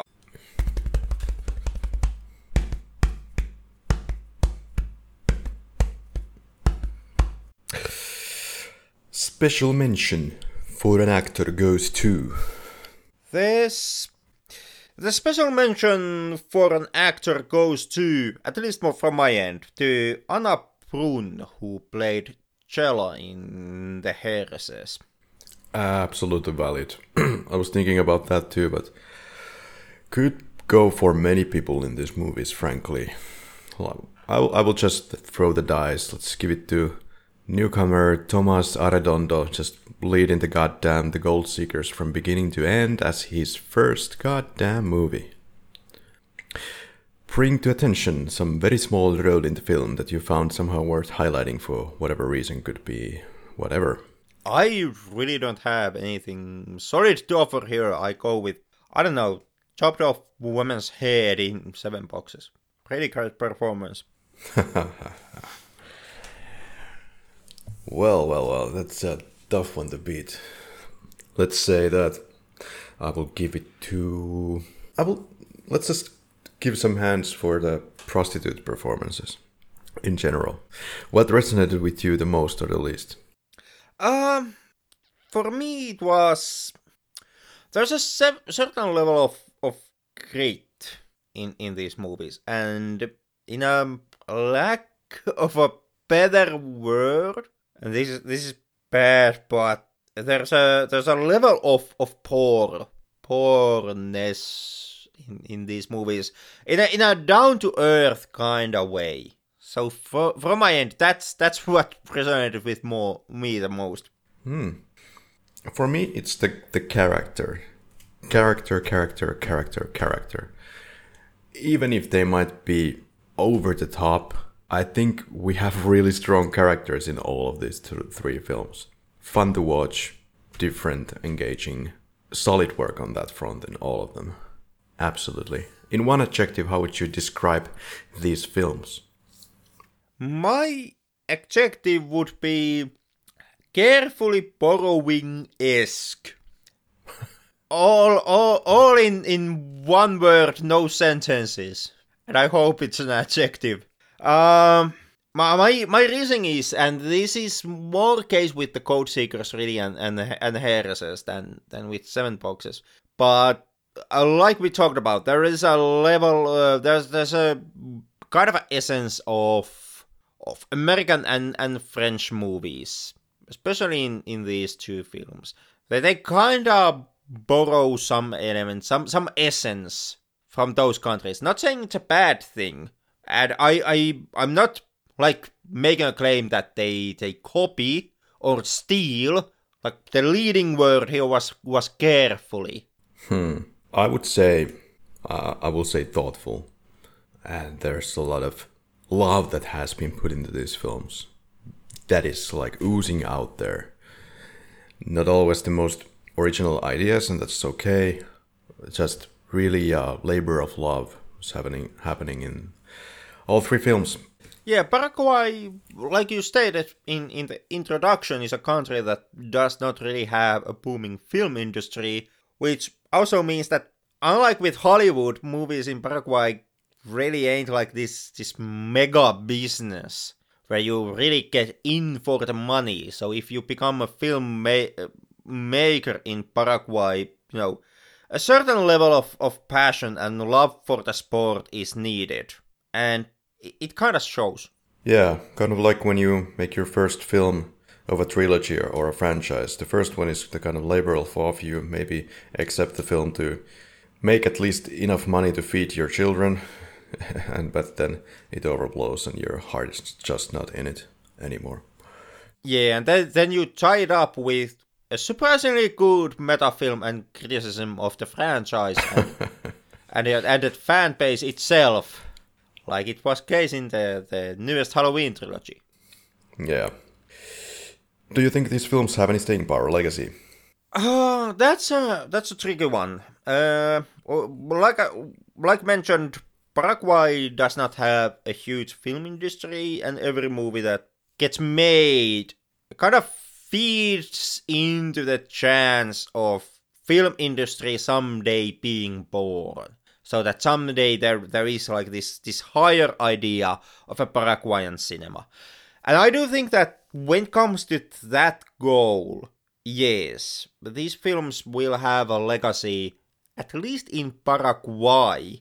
However, when it comes to international legacy, that unfortunately I can't promise.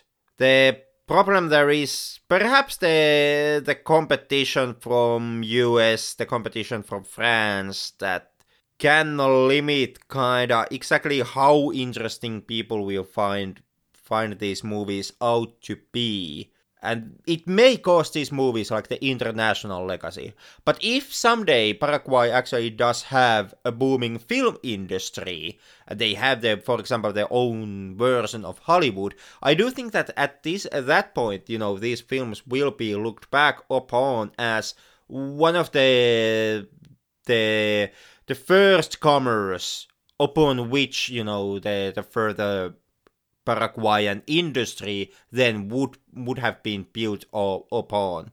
Yeah, sadly it seems that within Paraguay one does not simply make a film, and to this day the Gold Seekers is the latest movie that the directing duo Juan Carlos Maneglia and Tana Shembori have put out, so it might take a couple of years before we get another one from these greats. But if someday these guys, or whoever it will be, the Paraguayan next star of their cinema land, if Paraguay ever breaks into the truly big leagues, yeah, sure, I think we will go back and look at the kind of the foundations or the kind of building blocks or something that started the whole Paraguayan film craze and go and watch Seven Boxes.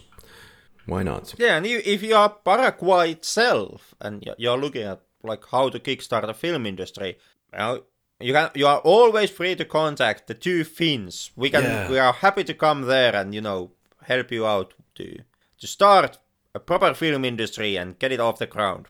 Let's make Paraguayan Hollywood happen. Yeah. I can give you some great shots with an artsy blurry background on them. I can give you some blurry shots with some background in it.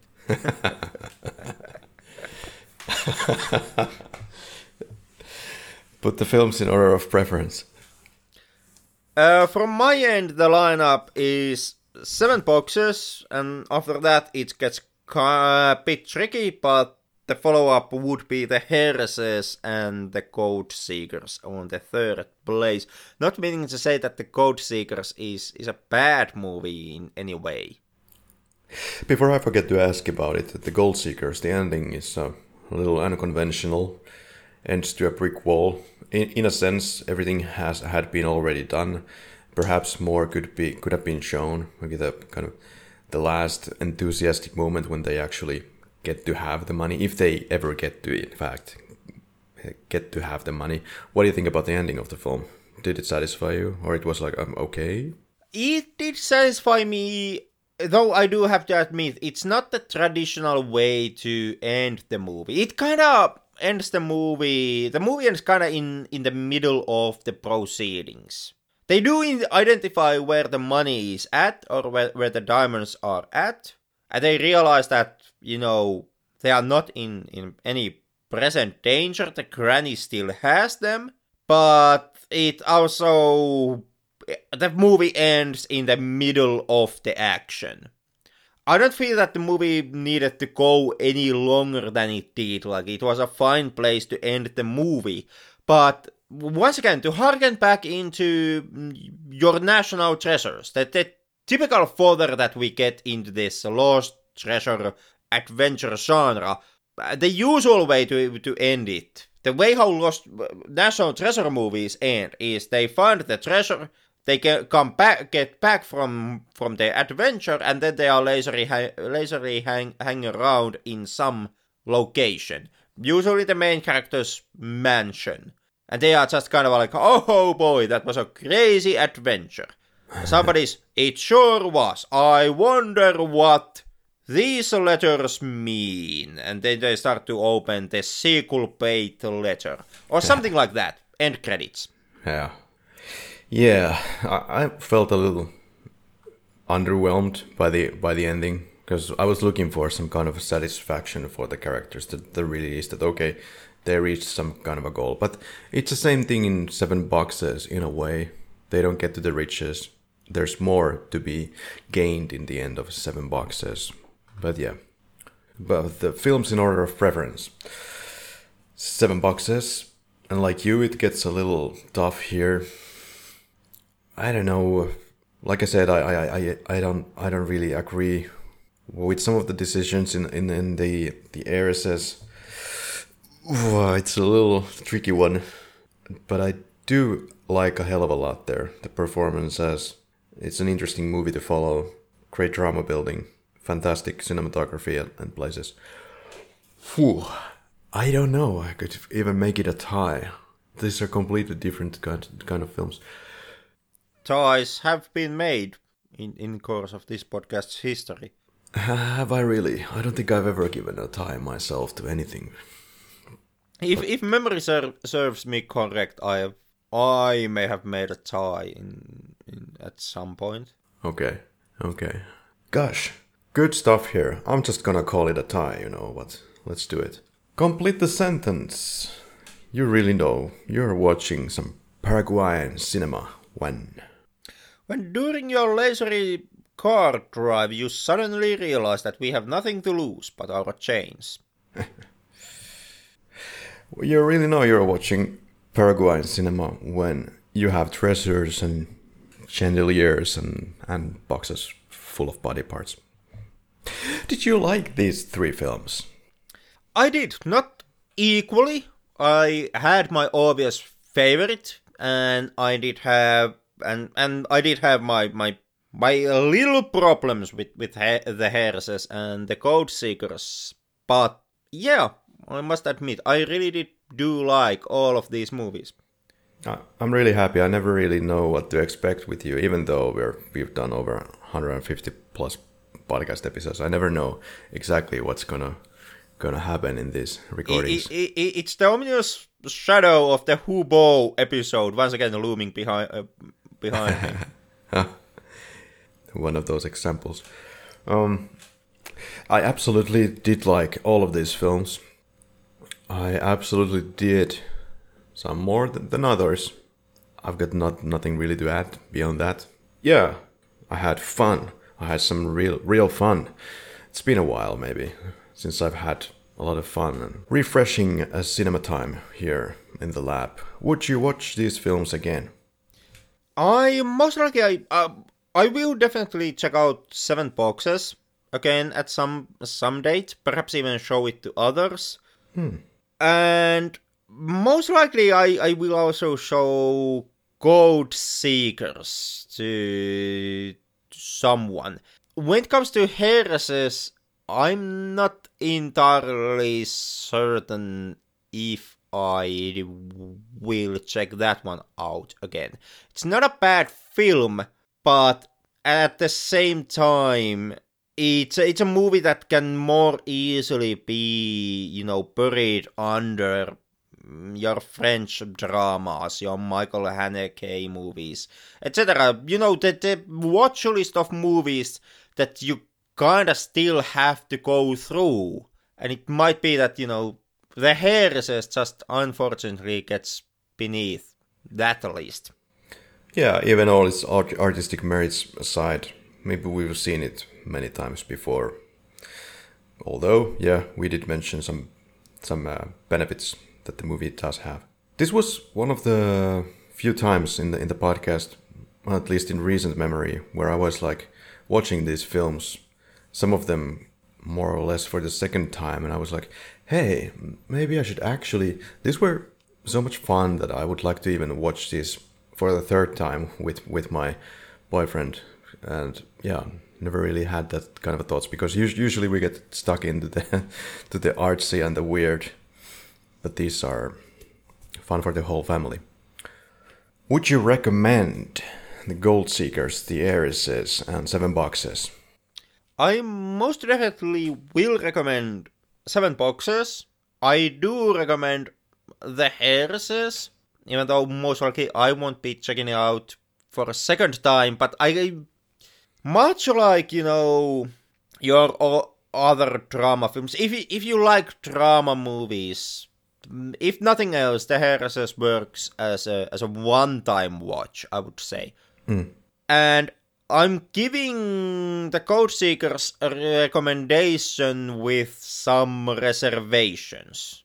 I once again, I highlight, it's not a bad movie, and there really is, like, I do think that you should check out Code Seekers. What you may end up doing while watching it might be doing the same thing that I did, which, is kind of a mistake, but we can't help ourselves, which is that you start to compare it to, the other treasure-seeking adventure movies. And at that point, you may draw the unfortunate comparison to the budgets and how this would have been shot that way in National Treasure, and how there would have been more, sets and locations and CGI and what have you. And it may kinda shadow your watching experience, kinda like it did for me. But if that happens, it's unfortunate. It is a bit unfair towards the movie, I admit. But at the same time, the movie chose its own genre. I didn't force it to make code-seeking movie. And the movie did its decision completely knowingly. I do maintain that it's a consistent decision made by the film, and it's made in order to appeal a larger audience. Perhaps even the international market, and when you approach the international market, you obviously, will draw comparison to other international movies. Just unavoidable, even though perhaps in this case bit unfortunate. But even with that, that's a risk that may loom behind your viewing experience of the Code Seekers, but I still do recommend that you check the film out. There you go. I would recommend all three of them. I'm a little bit on the edge with the Heiresses. You can definitely, whatever you think about the Gold Seekers, you can have a whole lot of fun with that film, I'm sure.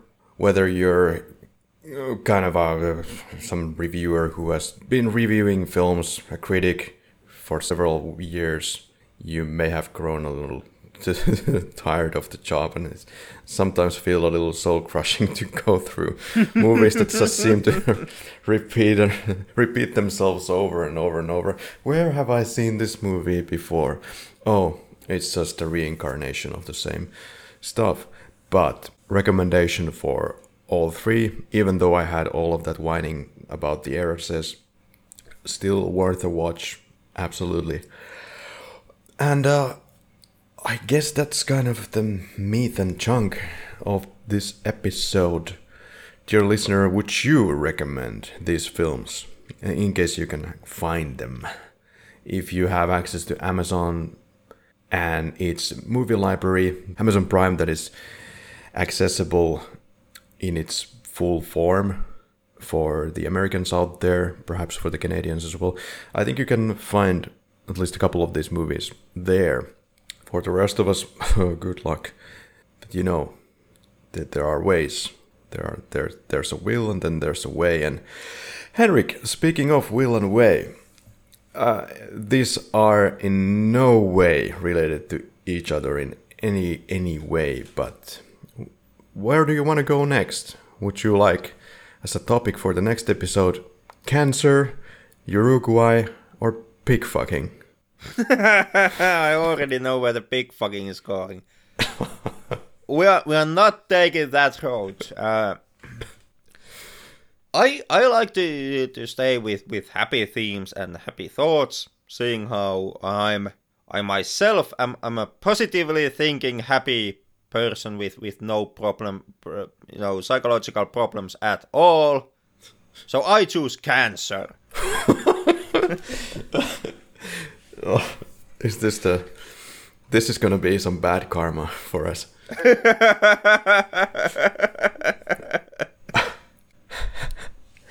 But yeah, I was just the perfect subject for us too. But I've thought about it for a while. There's a couple of really strong movies about cancer. It's just it's a topic that we usually want to avoid as people. But perhaps because of particularly this reason that we want to avoid it, maybe we should just face it dead on and find out how we would feel about it in movie form. Yeah, so, in the next episode, cancer. We are going to look at it. It's not going to be even films. We are just going to, find a cancer tumor somewhere and just look at it for 5 hours. And then talk about our experience. Oh, but something happy to the end of this episode. I learned some cultural things. There are 2 food items that you could check out that are Paraguayan.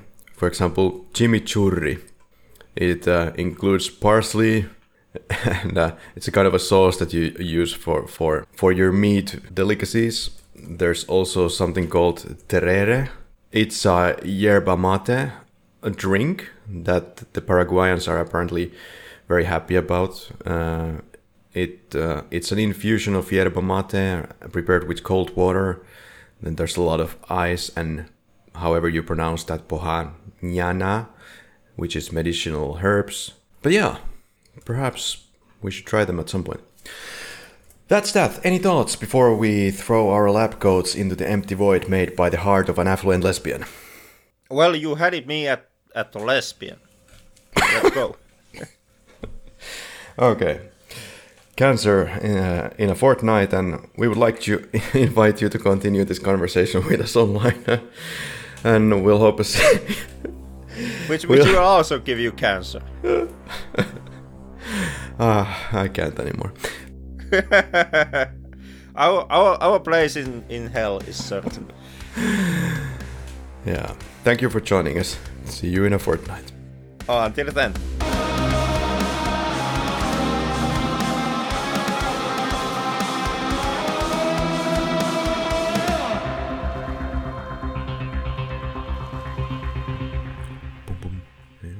Onko se nyt liian matalalla? Taidaanpa laittaa vähän lisää volyymia vieläkin. Tillin tallin. Okei. Okay. Paraguay.